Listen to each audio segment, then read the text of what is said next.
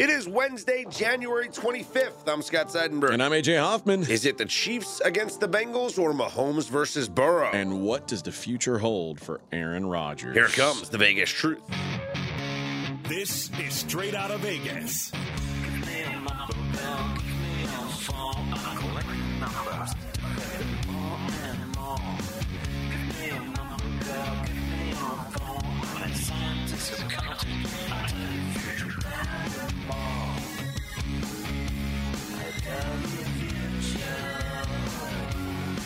We are Straight Out of Vegas AM, your daily destination for sports conversation with a Vegas lean. Here's what you need to know to start your day.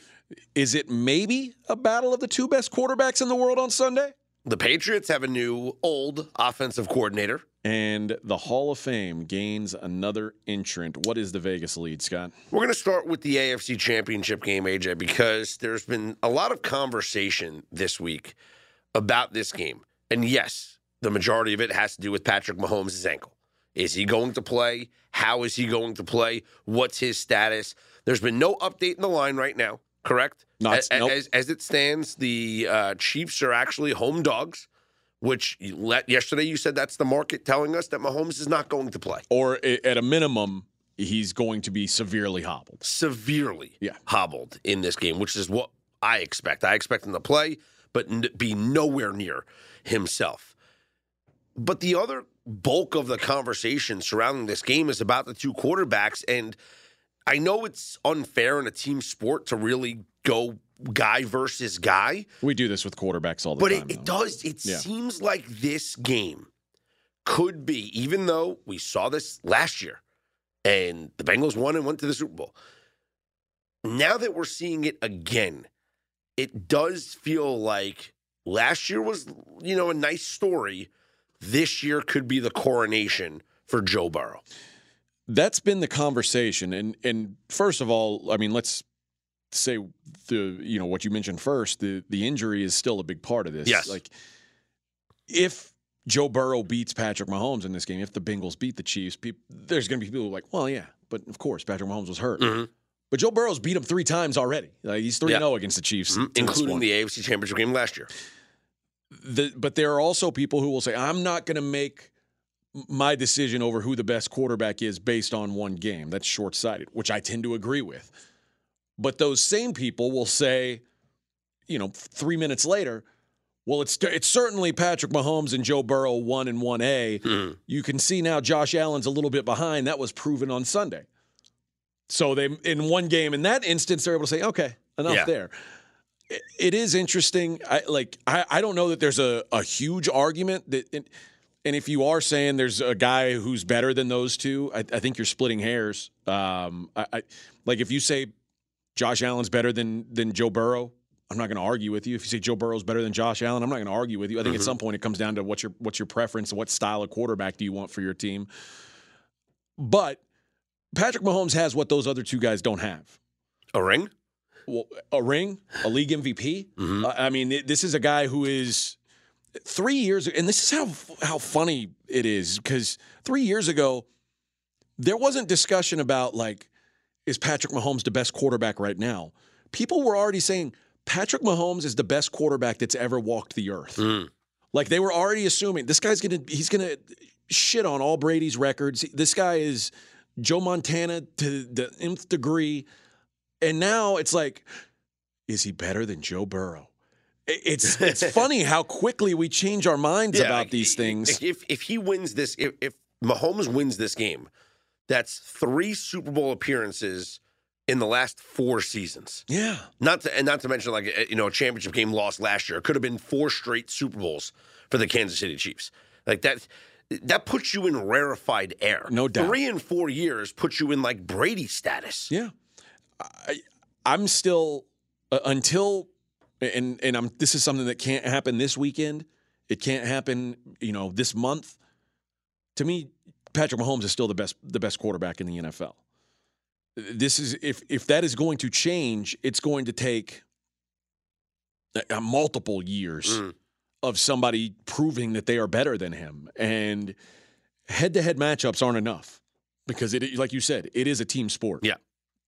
This is It's an interesting narrative, certainly, and it's even made more interesting by the fact that Patrick Mahomes isn't 100% going into this game. Yep. But it almost feels like we're just in a hurry to crown the next guy. And just taking a look at QBR from this season, Patrick Mahomes, 77.6 QBR. That is 6.2 points better than the second best guy, who was Josh Allen. If you want to find Joe Burrow, you keep going through Tua, Jalen Hurts, Jared Goff, Geno Smith, Daniel Jones, Jacoby Brissett, Lamar Jackson. 10th, Joe Burrow, 58.7, 19 points behind Patrick Mahomes in QBR. The idea that he's behind Jacoby Brissett, that should tell you this isn't like one game does not decide everything. Yeah, although all we've seen from Joe Burrow in his career, when healthy, in his postseason career, is the run from last year, which was, beat Vegas at home, win 2 road games, and then lose in the Super Bowl in a very close game. And then this year, win at home against Baltimore, and I understand they, got a little break there, and then go and win in Buffalo against Josh Allen. Now, if he wins again on the road in Kansas City like he did last year, we're talking about one of the all-time playoff winners in football history. Well, except he hasn't won a Super Bowl yet. Sure. And we all know. Going to 2 consecutive Super Bowls is an incredible accomplishment that not a lot of teams have done. Well, we talked about this on yesterday's show. Buffalo Bills did that before. And unless you find the right people. And their quarterback was a pretty damn good one. Hall of Famer. Certainly, Hall of Famer. But if you ask most people who's the greater quarterback, Troy Aikman or Jim Kelly, if you look at across the board statistically, it's not even close. It's not even close to Jim Kelly. But most people would say Troy Aikman, and he beat him in 2 head-to-head Super Bowls. That has a lot to do with it. But if you're not winning Super Bowls, you've got a weight tied to you that it's hard to be looked at as elite until you've won one. And until Joe Burrow wins a Super Bowl, I think putting his name in the same conversation as Patrick Mahomes is insane.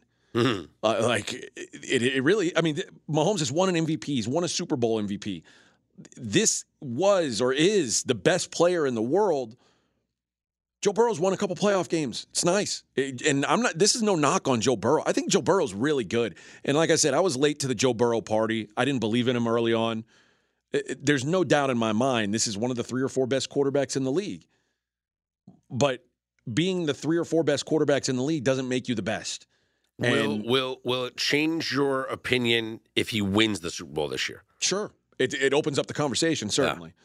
But again, until he's had the same regular season success as well that Patrick Mahomes has, until he's been, hey, here's the trophy because, and by the way, Patrick Mahomes is winning a 2nd MVP this year. So we're talking about a guy with two MVPs. How many MVPs does Joe Burrow have? None. Oh, well, 2 is more than none. and this is what it was for me with Josh Allen. RJ tries to put me in a corner about Josh Allen and Patrick Mahomes, and I'm like, I admit Patrick Mahomes is better than Josh Allen. Until Josh Allen proves otherwise in the playoffs, Patrick Mahomes is better than him.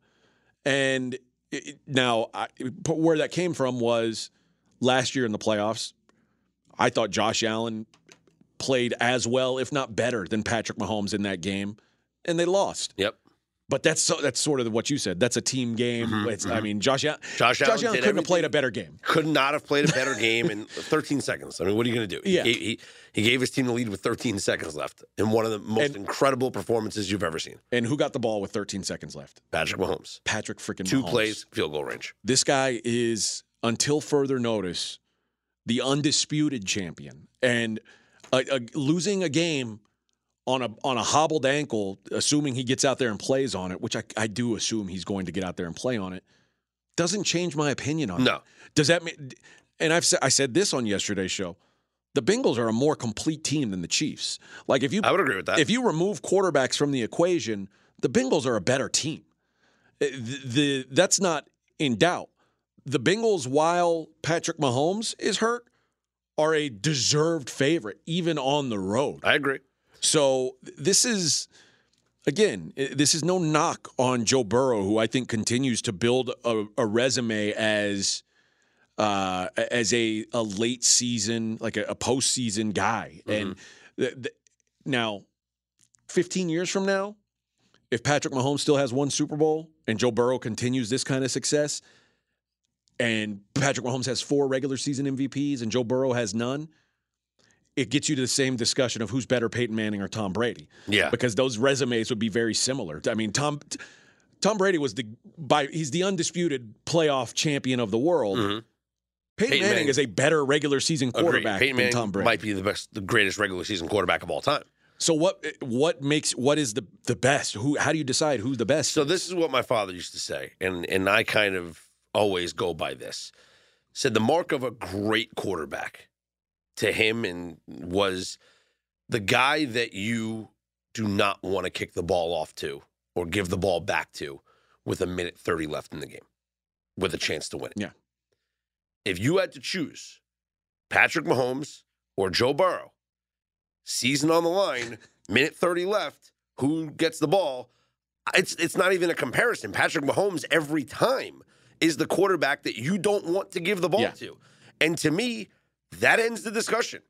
He's the guy over Joe Burrow because he's the guy that I do not want to give the ball to, and he's the guy that I want to lead my offense in that do-or-die drive at the end of the game. On that same note, though, Patrick Mahomes has to beat Joe Burrow at some point.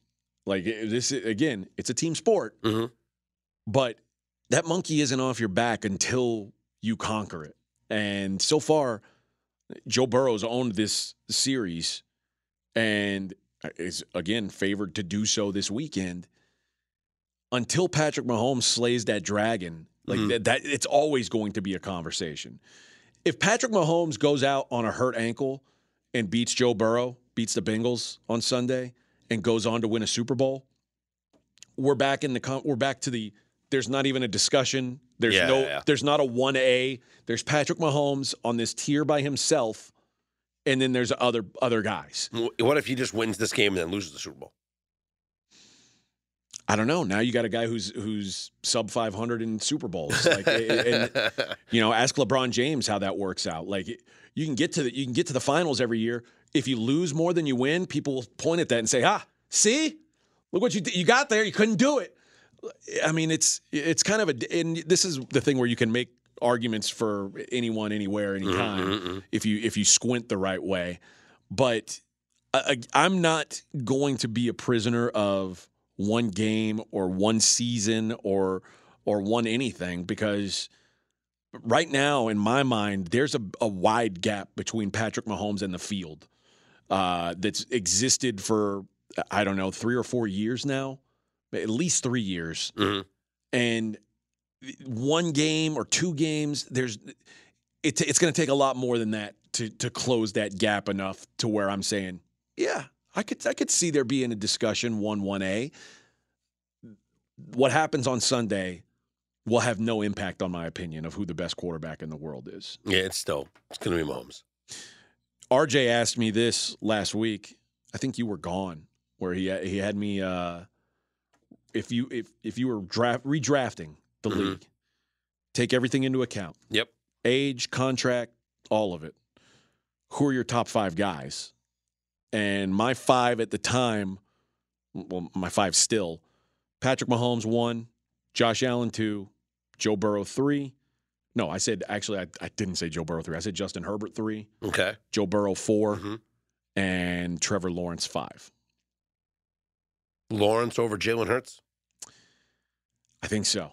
I've got Jalen Hurts is about to get paid. I understand, but what's the argument? Because if the argument is I got to see it for another season with Jalen Hurts, you got to see it for another season with Trevor Lawrence. Sure. The difference is, remember, I mean, again, you're taking into account contract, everything else. Okay.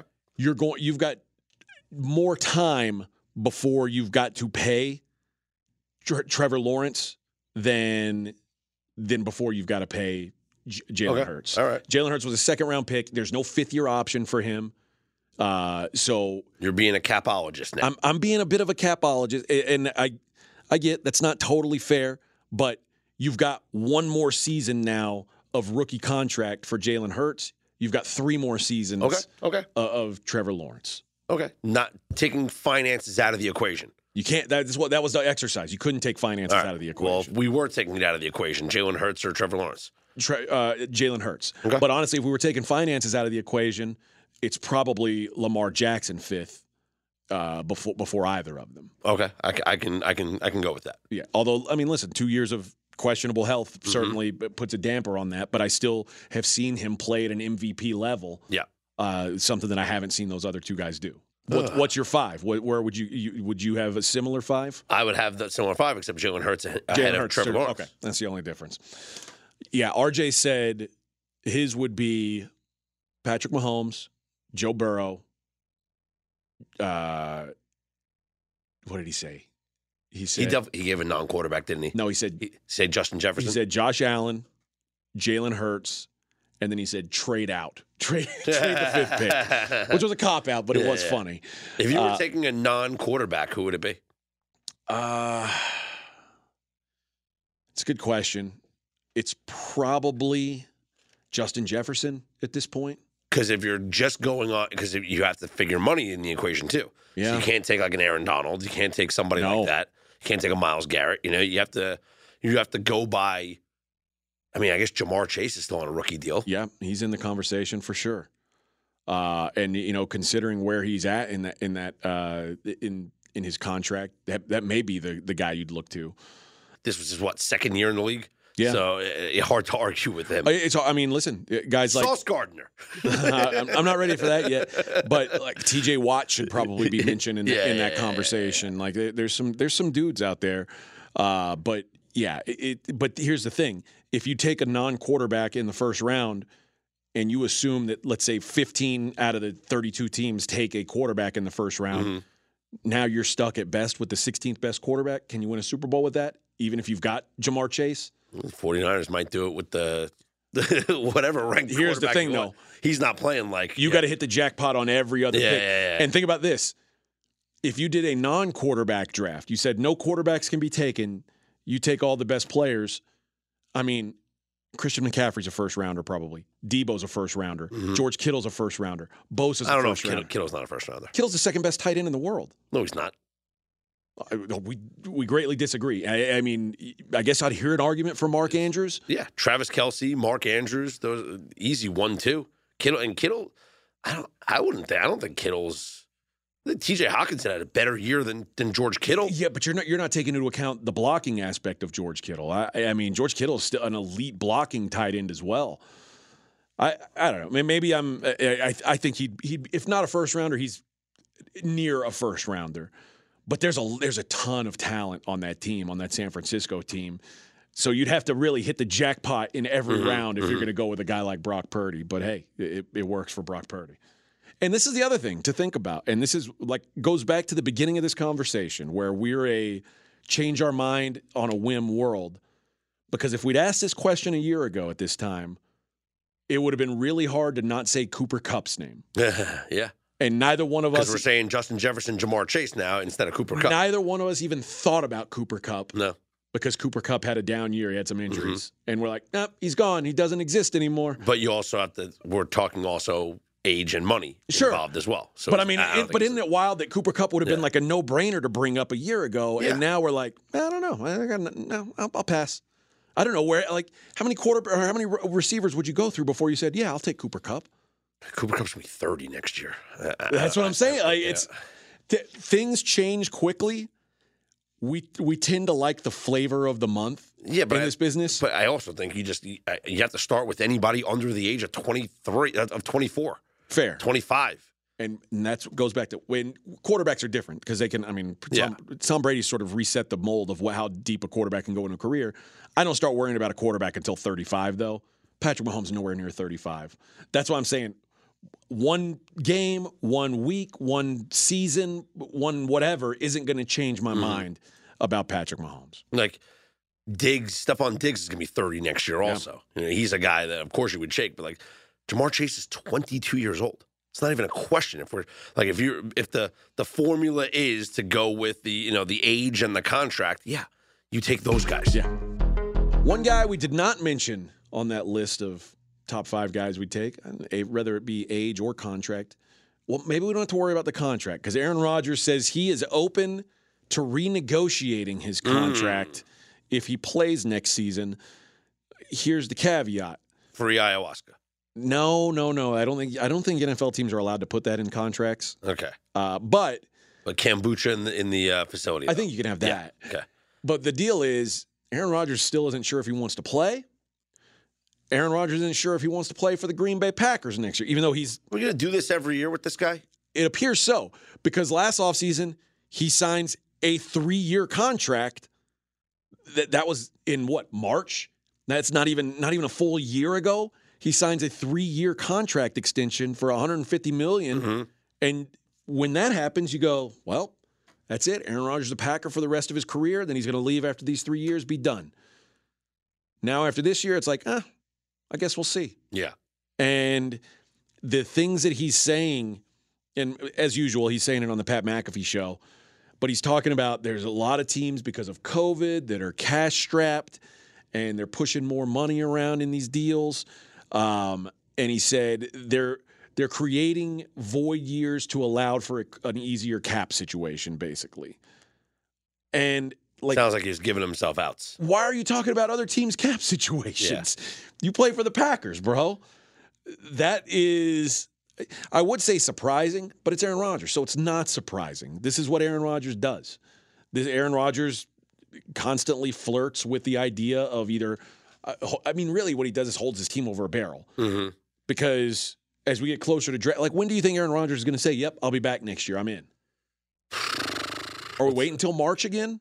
Well, he's going to wait till the new league year starts and teams figure out the cap situation. Because the Packers have to figure out a quarterback situation. Well, they got one if he's not there. They drafted Jordan Love. He's going to be on the team. The Jets drafted Sam Darnold at one point, and they realized they traded the answer. They traded him. They traded him when they drafted a new quarterback. So unless the Packers, you're telling me, are drafting a quarterback this year and trading Jordan Love, they have a quarterback on their roster that they drafted that has been sitting and waiting for his time to play. And maybe they give him that chance. They give him that. They scratched the lottery ticket, as we say. Did you say this when Brett Favre left? They drafted Aaron Rodgers, and they haven't played him for 3 years. No, they waited their time, and the difference is gave him I've seen Jordan Love, and Jordan Love's no good. Let's stop acting like Jordan Love, we don't know anything about him. I've seen Jordan Love be bad at football. I've seen enough. Is it possible that he's better with if he's getting all the number 1 reps? Sure. Do I want to pin the hopes of my franchise on that? No. So if you are going to go with Jordan Love, I think you've got to bring in a veteran. You've got to bring in maybe even, I don't know, maybe you bring in a Jimmy Garoppolo or someone like that and say, hey, one of you guys is going to win this job. Or Baker Mayfield, anybody. I don't know that Baker Mayfield's even good enough to be, if Baker Mayfield wins the job, I don't know if I feel good about that. So, but I think you have to have a better option than just maybe Jordan Love works out this time. I get that you drafted him. Listen, guys, teams give up on draft picks all the time when they don't work out. Yep. That's the way of the NFL. Quarterbacks are no different. And Jordan Love, I'll be honest, has he had the chances that most first-round quarterbacks get? No. But did we expect him to have those chances when he got drafted? I certainly didn't. All it did was piss Aaron Rodgers off, and the Packers have made it perfectly clear they'll do anything to keep Aaron Rodgers happy. Mm-hmm.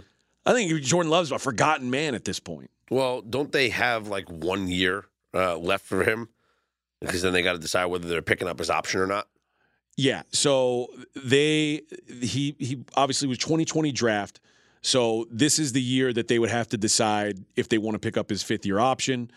I think this offseason. They have to do it before year 4, right? You have to pick up the 5th-year option before year 4. So they would have to do that this offseason, but again, that's something that they need to know from Aaron Rodgers. Hey, what's your plan here? Do we need to start making plans with Jordan Love? And at this point, I don't think you pick up a 5th-year option on Jordan Love. I think you do what the Giants did and let Daniel Jones play out his string, and then you figure it out at the end. Mm-hmm. And if you've got the same problem the Giants have right now, it's a good thing Because if Jordan Love plays as well as Daniel Jones did last year, the Packers are ecstatic. Yeah. And if he doesn't, okay, you move on. You bring in a rookie or you bring in a vet, whatever you want to do. You bring in a real quarterback and say, okay, you're our guy. Here's the reins. So this is an interesting thing. Rodgers and Love are represented by the same agency. So Jordan Love's agents will know. Yeah, they will know what Aaron Rodgers' situation is going to be. What I don't see the Packers doing is giving a fifth-year option to a guy who started one game in his career. And if they did do that, I would think it'd be foolish. Like, think about how dumb we thought it was when Sam Darnold got a fifth-year option from the Panthers. It's like, what are you doing? Like, why not just let this guy prove it? And, of course, it was proven out that Sam Darnold's no good. Yeah. Like, if you give Jordan Love a fifth-year option, you're committing to another year. You've already wasted the best time to have a rookie quarterback is the first 3 years of it because they're so cheap that it's like anything beyond this is like, well, now you're paying a tax on something that is an unknown commodity. It doesn't make sense. To me, it makes more sense to cut bait on Jordan Love altogether, draft someone this year, get that clock ticking now, and maybe Jordan Love, if Aaron Rodgers doesn't come back, get that clock ticking on Jordan Love and this rookie, let them have a competition immediately. And see who the better man is. I think you pick up the option because you don't want to put yourself in a scenario that the Giants are in. Had the Giants picked up Daniel Jones' option, they're fine letting Daniel Jones go for another year. But now they're going to have to pay him. Now he's not going to get big-time money, but they got to pay him something. If Aaron Rodgers does not play for the Packers this year, by picking up Love's 2024 option, you give yourself protection. That if he plays well enough this year to earn the starting job going to 2024, you're not paying a guy after one good year, a 3-4 year deal worth $100 million. You're still paying him a fifth year on a rookie deal, and then you can maybe talk an extension. Yeah, maybe so. And maybe the Giants felt like they felt more compelled to do, but also remember, I think the Giants were in a different situation. There's a guy who started 36 games. I think the Giants were in a different situation because it's a completely new regime, and it's a regime that did not draft Daniel Jones. So it's a new GM and a new head coach, and you didn't want to commit to a guy that maybe the general manager and the head coach were not in love with. After this season, obviously a different story. But in Green Bay, you have a coach that's been there for a few years with him. You have an organization that drafted the guy, and nothing's changed. So that's what you're doing. You're letting it. You're going forward with a guy that you chose. I think the difference is, though, Daniel Jones in his 3 years, 37 starts or whatever it was, had shown some flashes that they were like, you could see maybe we're hopeful that there's something there, but we're not sure, so we don't want to pay for it. Okay. You haven't seen any flashes with Jordan Love. There's nothing that Jordan Love has put on tape that makes you go, you know what? He could really break through. I don't know. I think you just risk it. I don't want to marry a quarterback for an extra year that I don't have to be married to because Jordan Love's done nothing to me to say, yeah, I really want to keep that guy around. Yeah, but the Packers are an organization that likes to play their homegrown guys and not necessarily do a lot in free agency. Then grow another one. Take a draft pick, grow one, because I don't think Jordan Love did. The officiating crew has been announced for the Super Bowl coming up. Carl Cheffers will be the lead ref for the Super Bowl. It's his third Super Bowl in the past 7 or 8 years. He was the official for Super Bowl, I guess that's 51, which was that's the Falcons. The Patriots. Patriots 28-3. And then he was the official for the Chiefs Super Bowl against the Bucks. That was LV. Okay. So I guess that's 55, right? LV? Yep. Okay. These numbers really, the Roman. It's out of control now. At some point, do we stop doing the Roman numerals? I'm for it. I'll sign a petition.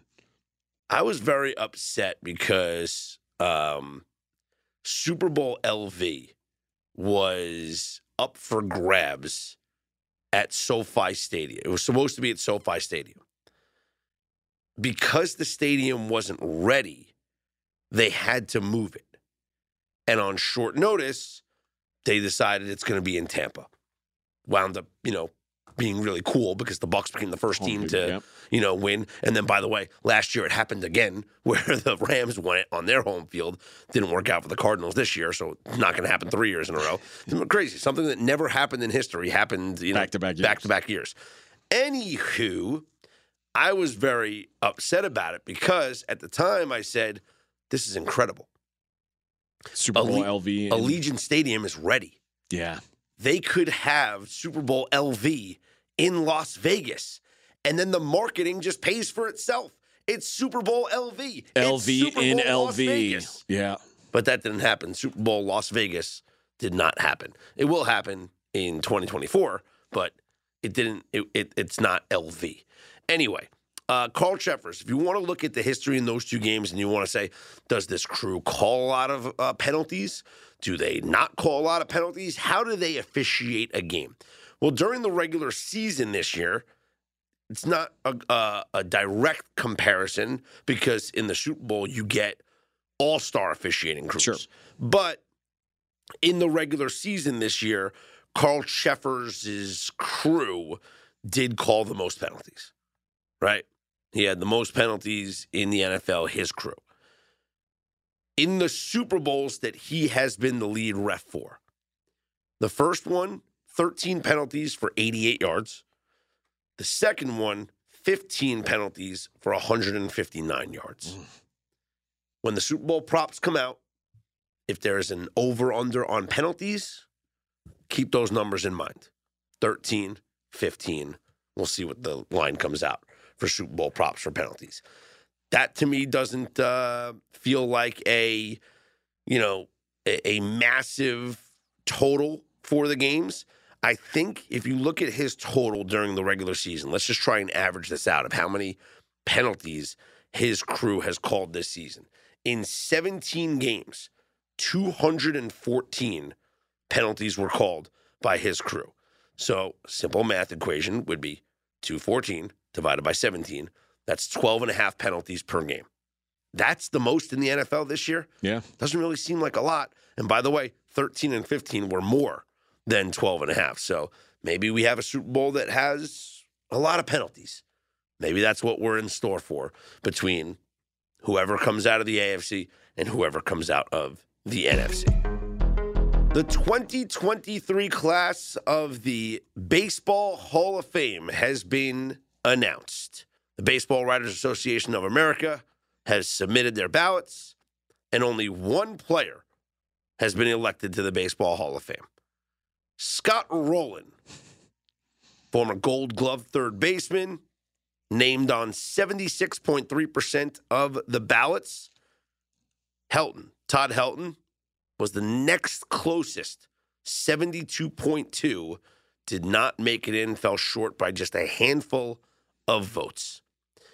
Scott Rowland, 7-time All-Star, 17-year career, 8 Gold Gloves, 1997 National League Rookie of the Year. Mm-hmm. Won a World Series in 2006 with the Cardinals. This guy's a Hall of Famer. That was kind of my thought. Listen. Scott Rowland is a nice player. He, like I said, has 8 Gold Gloves. They're the 4th most for any third baseman. But if we're just going by Gold Gloves standards, like Nolan Arenado should be a first ballot Hall of Famer. This is what baseball has done to themselves. 17 years, he is a compiler. At no point did I ever believe, and Scott Rowland was a tremendous ball player, but I never felt Scott Rowland was, this guy's one of the greatest players of his generation. No. Scott Rowland, I think, is fair to say an elite defensive player. Yes. He's a good offensive player, played a part on a championship team in St. Louis, played a major role on that team. But this, to me, is an indictment of the Hall of Fame and what they've done to themselves. Completely watered down. Scott Rowland, in his first year on the ballot, got 10% of the vote. Yep. 10%. And something in the 5 years since pushed him over that 75% mark. It's the biggest joke ever. You're either a Hall of Famer or you're not. It's not about the year. It's not about like, oh, you're not a Hall of Famer this year, but compared to like the next group of guys, you're a Hall of Famer. No, you're either a Hall of Fame player or you're not. And the voters decided years ago, he was not a Hall of Famer. Just because you have other guys that didn't or you didn't think deserved it this year, you make Scott Rowland a Hall of Famer? No, it makes no sense. By the way, Scott Rowland, remember I said that first year he got 10%. Gary Sheffield that same year had a higher percentage than him. Mm-hmm. Gary Sheffield this year finished 5th in the voting with 55%. Gary Sheffield, like if you want to write numbers down on a piece of paper, those numbers look like Hall of Fame numbers. Gary Sheffield was a Todd guy. Helton's numbers are Hall of Fame numbers Sure. too. Now, and Todd Helton, you could. I'll hear he played in Colorado. Okay. What I'm saying is, when Gary Sheffield stood there with a bat, you didn't want to throw the ball to him. Like Gary Sheffield was a terrifying monster of a human. Scott Rowland's a good ball player. It's just now we're putting good ball players in because we're so afraid. And I say we because these old head baseball writers are so afraid to put someone in who was involved with anything that has to do with steroids. It's a joke. That was ever named on any kind of report or anything. Can't do it. It'll sully the game. So now we're putting Scott Rowlands in. And now we're almost putting Todd Helton's and Billy Wagner. Freaking Billy Wagner, a save compiler. Okay, as far as closers go, okay, Billy Wagner's a good closer. Yeah, not a Hall of Famer. No. And Andrew Jones only getting 58.1% is a joke. Andrew Jones was one of the greatest players of his time. In fact, if you look up Andrew Jones's stats from the time he came into the league and from the age that he was, I guess the age that Mike Trout is now, Andrew Jones had better stats from age 19 to age 30. I actually have the numbers right here in front of me. Andrew Jones had more from age 19 to 30. And Mike Trout is the greatest player of all time, right? He's I mean, that's what everyone talks about. That's what everyone says. First ballot Hall of Famer. He's very good at sport. Yeah. Andrew Jones had more hits, 7 less runs, way more total bases, more home runs, more RBIs, more extra base hits, and defensive WAR, defensive, it's not even how close. you do as a center fielder. Mike Trout's defensive WAR, 2.4. Andrew Jones, 26.6. Yeah. That's a gap. Andrew Jones is a Hall of Famer. I agree. Jeff Kent, this was his last year on the ballot. Year 10, he got 46.5% of the Jeff Kent's vote. not a Hall of Famer. Jeff Kent leads all second basemen Not a Hall ever of in Famer. home runs and RBI. Jeff Kent's not a Hall of Famer. Why not? He was never one of the greatest players of his generation. He won an MVP. Did Andrew Jones win an MVP? Andrew Jones won a lot of awards. Didn't win an MVP. Not one MVP? No. You sure? I'm positive. Are you positive? No. I'm near positive, though. No, never an MVP. Jeff Kent won an MVP. Yeah. You can't say he was never Jones- amongst the best. Yeah. I mean, they gave him a trophy that said, yep, you're the best in the league. I don't know, man. Jeff Kent, he put up some monster numbers. And if we're putting in guys like Scott Rowland. Well, I said Scott Rowland is not a Hall of Famer. I mean, it's the number of guys who are on the list right now who have an MVP trophy. I believe Todd Helton has an MVP trophy. And obviously he was second closest. And Alex Rodriguez has a handful. He's not getting in. Alex Rodriguez. Well, that's a joke. 35.7%. Well, that's a joke. Alex Rodriguez not being a Hall of Famer is a joke. I understand this, the PED suspension. Let me just tell you something about PEDs. No one gives a shit. I agree with that. Okay? Here's my bigger beef, though. The PED suspensions you just mentioned. Alex Rodriguez and Manny Ramirez, who I think both should be in the Hall of Fame. I think if you looked at the list of guys who are qualified to get in this year, that if you had a chance to get in, Alex Rodriguez the best, Manny Ramirez probably the second best. I understand why they're not in. They both had failed tests. They both got suspended. Mm-hmm. Barry Bonds and Roger Clemens never even failed a test. Yeah, I know. And we went through 10 years where they're like, no, can't do it. Listen, it's grandstanding by an older generation of baseball writers that will die on this sword. And there's a lot of people out there that have not covered baseball in many, many years that still have Hall of Fame votes. And to me, it's the most pathetic thing that you can ever see. I think anybody that's grandstanding over PEDs is just, it's ridiculous. Look, it happened, okay? There was a time everybody in the league was doing it. No one cared. Steroids do not make you a better baseball player. Steroids help your body recover from fatigue and wear and tear of working out. Steroids don't allow you to hit a fastball. Steroids don't allow you to understand the situation and to know what pitch is coming because you understand what the pitcher's thinking about in that situation. Steroids don't make you go to the batting cage and take thousands of swings in preparation for game time. Now, will they help your body recover after hours of working out? Absolutely. Sure. Will you pack on some muscle if you eat right and you weight train and you add a little supplement, some steroids to you? Absolutely, it's going to help you do that. Is it going to help you when you face a 97-mile-an-hour fastball? Absolutely not. You still have to be an incredible baseball player to do that. Alex Rodriguez is one of the top, maybe the top 10 baseball players to ever play the sport. Yeah. And you're not going to put him in the Hall of Fame? Why? Because you don't like him? I mean, we just went through 10 years of this with Barry Bonds and Roger Clemens, who... Barry Bonds, again, top 10 greatest baseball players of all time. Barry Bonds is the best baseball player I've ever seen. Roger Clemens is the best pitcher I've ever seen. Neither one of them are allowed into the Hall of Fame. It makes it a joke. There was a year that Barry Bonds had more walks than swings and misses. Yeah. He walked more times than he missed the ball. Than he swung the bat and didn't make contact. That's not steroids, okay? That's plate discipline. That's every time you swing the bat, you make contact. And I know there's going to be a bunch of people that might tweet at me like, steroids help your hand-eye coordination. You don't know anything. Shut up. They do know. They're doctors. Guys who were eligible in their first year didn't do so well in this vote. Jason Worth, Jared Weaver, Johnny Peralta, J.J. Hardy. None of them were Hall of Famers. Andre Ethier, Jacoby Ellsbury, Matt Cain all got 0 votes. None of them were Hall of Famers. Houston Street, Mike Napoli, John Lackey, R.A. Dickey, Bronson Arroyo all got 1 vote. None of Hall of Famers. Someone gave Mike Napoli a vote for the Baseball Hall of Fame. That guy should have his vote taken away from him and probably have the shit kicked out of him. The only two no guys. Offense to Mike Napoli was a nice player. Nice player.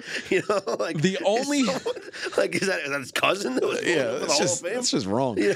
Only 2 players eligible this year for the first time got at least 10% of the vote. One was Francisco Rodriguez. He got 10.8%. K-Rod had a nice run, but he's not a Hall of Famer.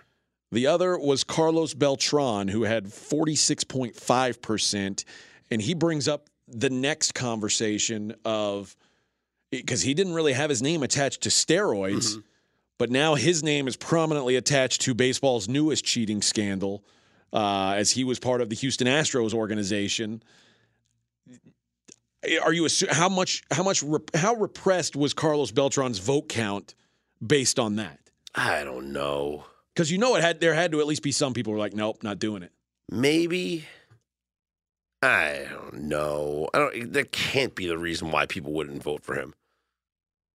The thing with Beltran is that it's the postseason stuff that you really have to think about when it comes to his Hall of Fame legacy. Not so much his regular season. I mean, he did have, incredible regular season numbers, especially for a switch hitter, but only, what do you have? 435 home runs. But it was the playoffs. He's got, one of the greatest slash lines in baseball postseason history. 307, 412, 609. That would, maybe people aren't thinking about that, but I don't know. I think, to me, he's borderline. Here's something I believe. The guys who are borderline. Yeah. They don't get the benefit of the doubt. Who play for 6 or 7 teams in their career are less likely to get in than a guy who plays for 3 or 4 teams over a 20-year career. Yeah, you're probably right. And 7 teams for Carlos Beltran at the end of the day. First ballot next year. Any of these guys tickle your fancy? All right. One of them, I think, is a Hall of Famer. Okay. Adrian Beltre. I mean, if Scott Rowland's a Hall of Famer, I think Adrian Beltre has to be. Adrian Beltre has over 3,000 hits as a Hall of Famer. Yeah. So Adrian Beltre, I think, is a Hall of Famer. Joe Mauer, borderline, because he had a great few years. Joe Mauer is a career 300 hitter as a catcher. Yeah. And he had a 3-year run, I guess maybe from 2008 to 2010, where he was the best player in the game. I think you could make a good argument for him because I think when you talk about a catcher, you like the hitting bar is usually lowered, but he was such a good hitter, and yeah, I think I'd give him a vote. Chase Utley, No, David Wright, no, Bartolo Colon, no, Matt Holliday, no, Adrian Gonzalez, no. Jose Bautista. You could stop. I think if we're getting that, yeah, that's the Adrian Beltre, Joe Mauer would be the first year guys I'd vote for now. Doug Fister. Fister. I hardly can know her. That was no. I hardly can know. So that was the greatest fantasy baseball team name ever. It was because JJ Hardy, the shortstop. He got 0 votes this year. Can you believe it? It's Fister. I hardly can know her. I think you should leave out the I. Fister. Hardy Canoer. Yeah, that's the greatest fantasy baseball name ever.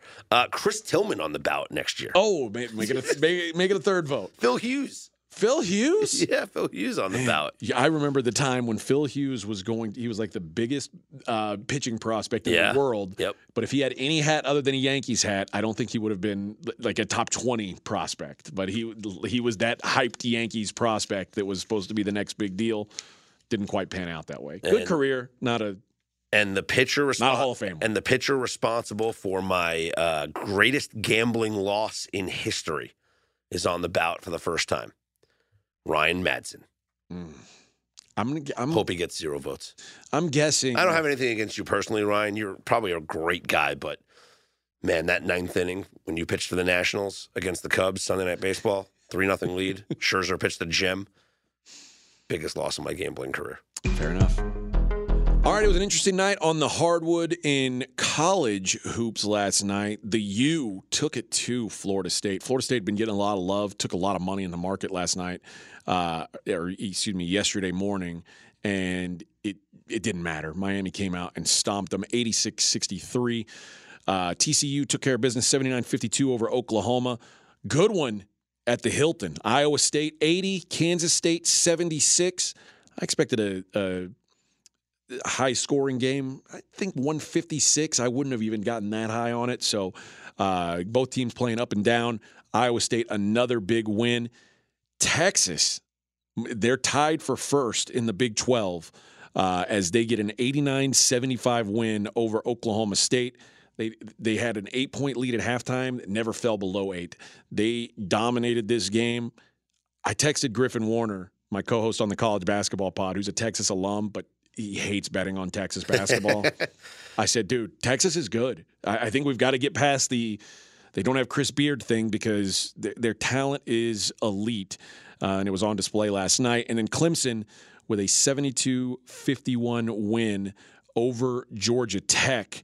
Clemson continued, like I said this yesterday, Clemson's a real deal. I think there's no denying now that Clemson is going to be a factor when it's all said and done in the ACC, especially because the ACC in general, when you think of Duke, down, North Carolina, down, there's an opening for somebody. I think Clemson may be that team. X gonna give it to you, Con. You, Con? Come, that was my best try. Please go on.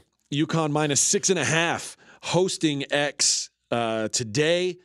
Houston coming off that loss to Temple. They were 20-point favorites, lost outright at home. I got a feeling they're going to be very salty about that.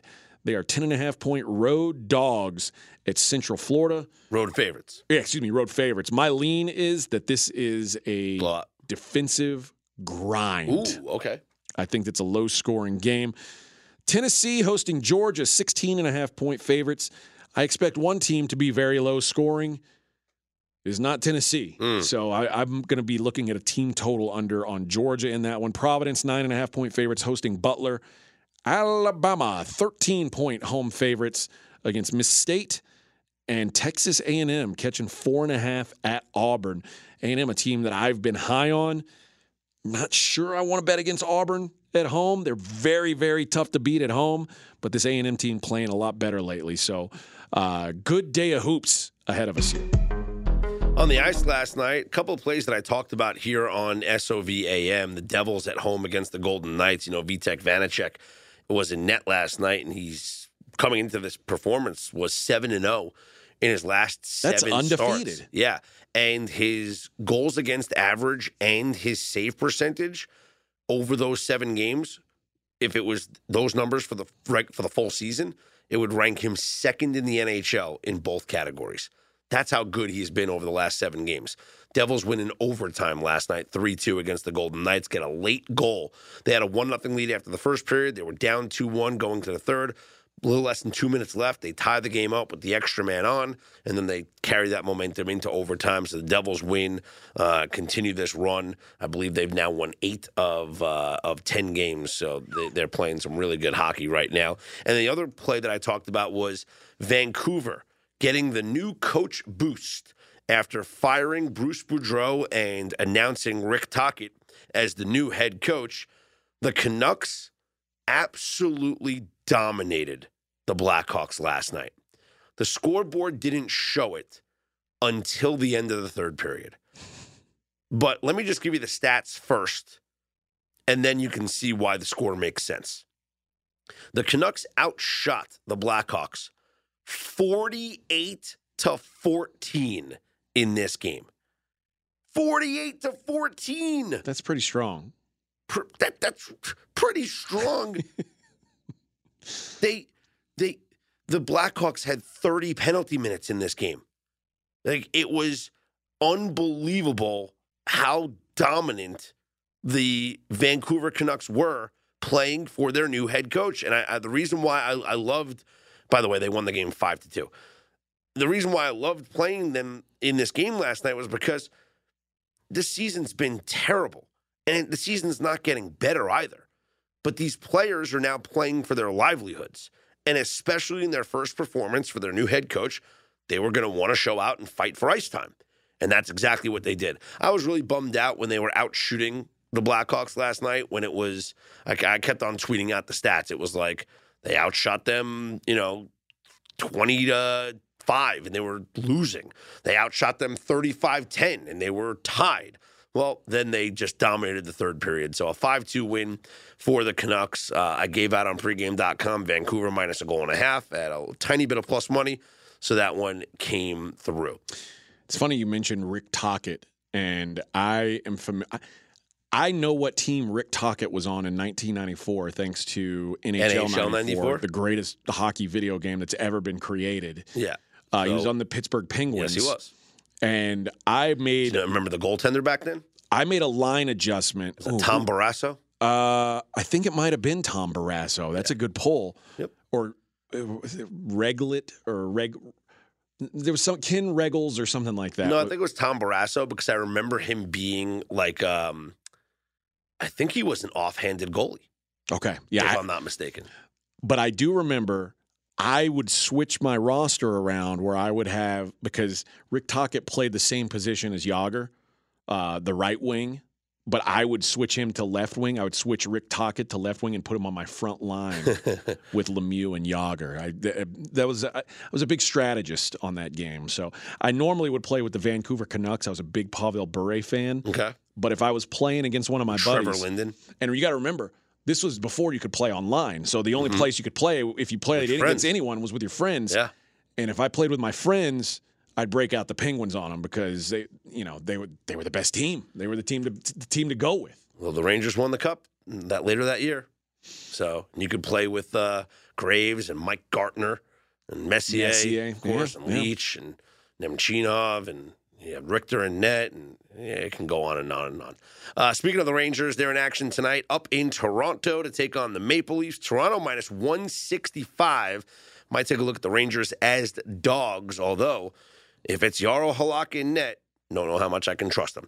Islanders are up north as well. They are taking on the Senators in Ottawa. The Sens are minus 125. Hurricanes at the Stars. It's an even split between both those two teams, minus 110 both ways. Blue Jackets up in Edmonton to take on the Oilers. Boy, this one's going to be a blowout. Edmonton minus 420. Ooh. Yeesh.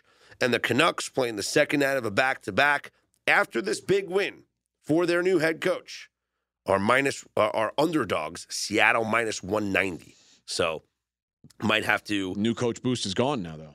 Yeah, I think it only lasts for one game. Yeah. I really do. I think it only lasts for one game. Although you're definitely going to get a better goaltending performance because I don't expect Colin D'Elia to be in net tonight like he was last night. Dude gave up 2 goals in the first 10 shots he faced. I mean, the Blackhawks only had like 14 shots on the game. And because of his letting in soft goals, this one was a much closer battle than it actually should have been. In the NBA last night, the Pacers 116-110 winners over the Bulls. Celtics lost their second straight. This one to the Heat 98-95. Scott's Knicks 105. My Cavaliers 103. Bang, bang. Donovan Mitchell with an injury. That's not ideal either. The Nugs get a 99-98 road win. Another triple-double for Jokic. 25, 11, and 10. He is good at sport. Wizards beat the Mavericks 127-126. The Suns, big winners over the Hornets 128-97. And the Clippers handled the Lakers. Big game for LeBron, not enough. 46 points, 8 rebounds, 7 assists. Well, we knew they were going to be shorthanded because no Hachimura. No Hachimura yet. That's right. And they got blown out by the Clips. Tonight, though, tonight's a different story. Who knows what tonight holds? It holds the Pacers and the Magic, a matchup that everybody's been talking about for months. The Magic, 5-point favorites at home. Nets plus 5.5 at the Sixers. T-Wolves plus 2.5 at the Pelicans. Hawks minus 1 at OKC. Nuggets, second leg of a back-to-back, plus 7 at the Milwaukee Bucks. Wizards minus 3 at the Rockets, looking for their second win of 2023. Ooh, what a matchup we've got. The Grizzlies plus 3. Boy, the Grizzlies playing feels like every night right now. Grizzlies plus 3 at the Warriors tonight. Kings, 3.5-point favorites hosting the Raptors. And the Trailblazers, minus 4, hosting the Jazz. One more, I guess. The Lakers playing another one, minus 6.5, hosting San Antonio. And Hachimura could make his Laker debut tonight. I would expect it, in fact. If you'd like to purchase a pick for one of tonight's games, I'll give you a hint. AJ's got a college basketball game of the month up tonight. It's already up on pregame.com. You can take 20% off of it using the promo code EARLY20 because we love you waking up early with us here on SOVAM. So the promo code EARLY20, EARLY 20. Good for listeners of this podcast. Get you 20% off anything at pregame.com.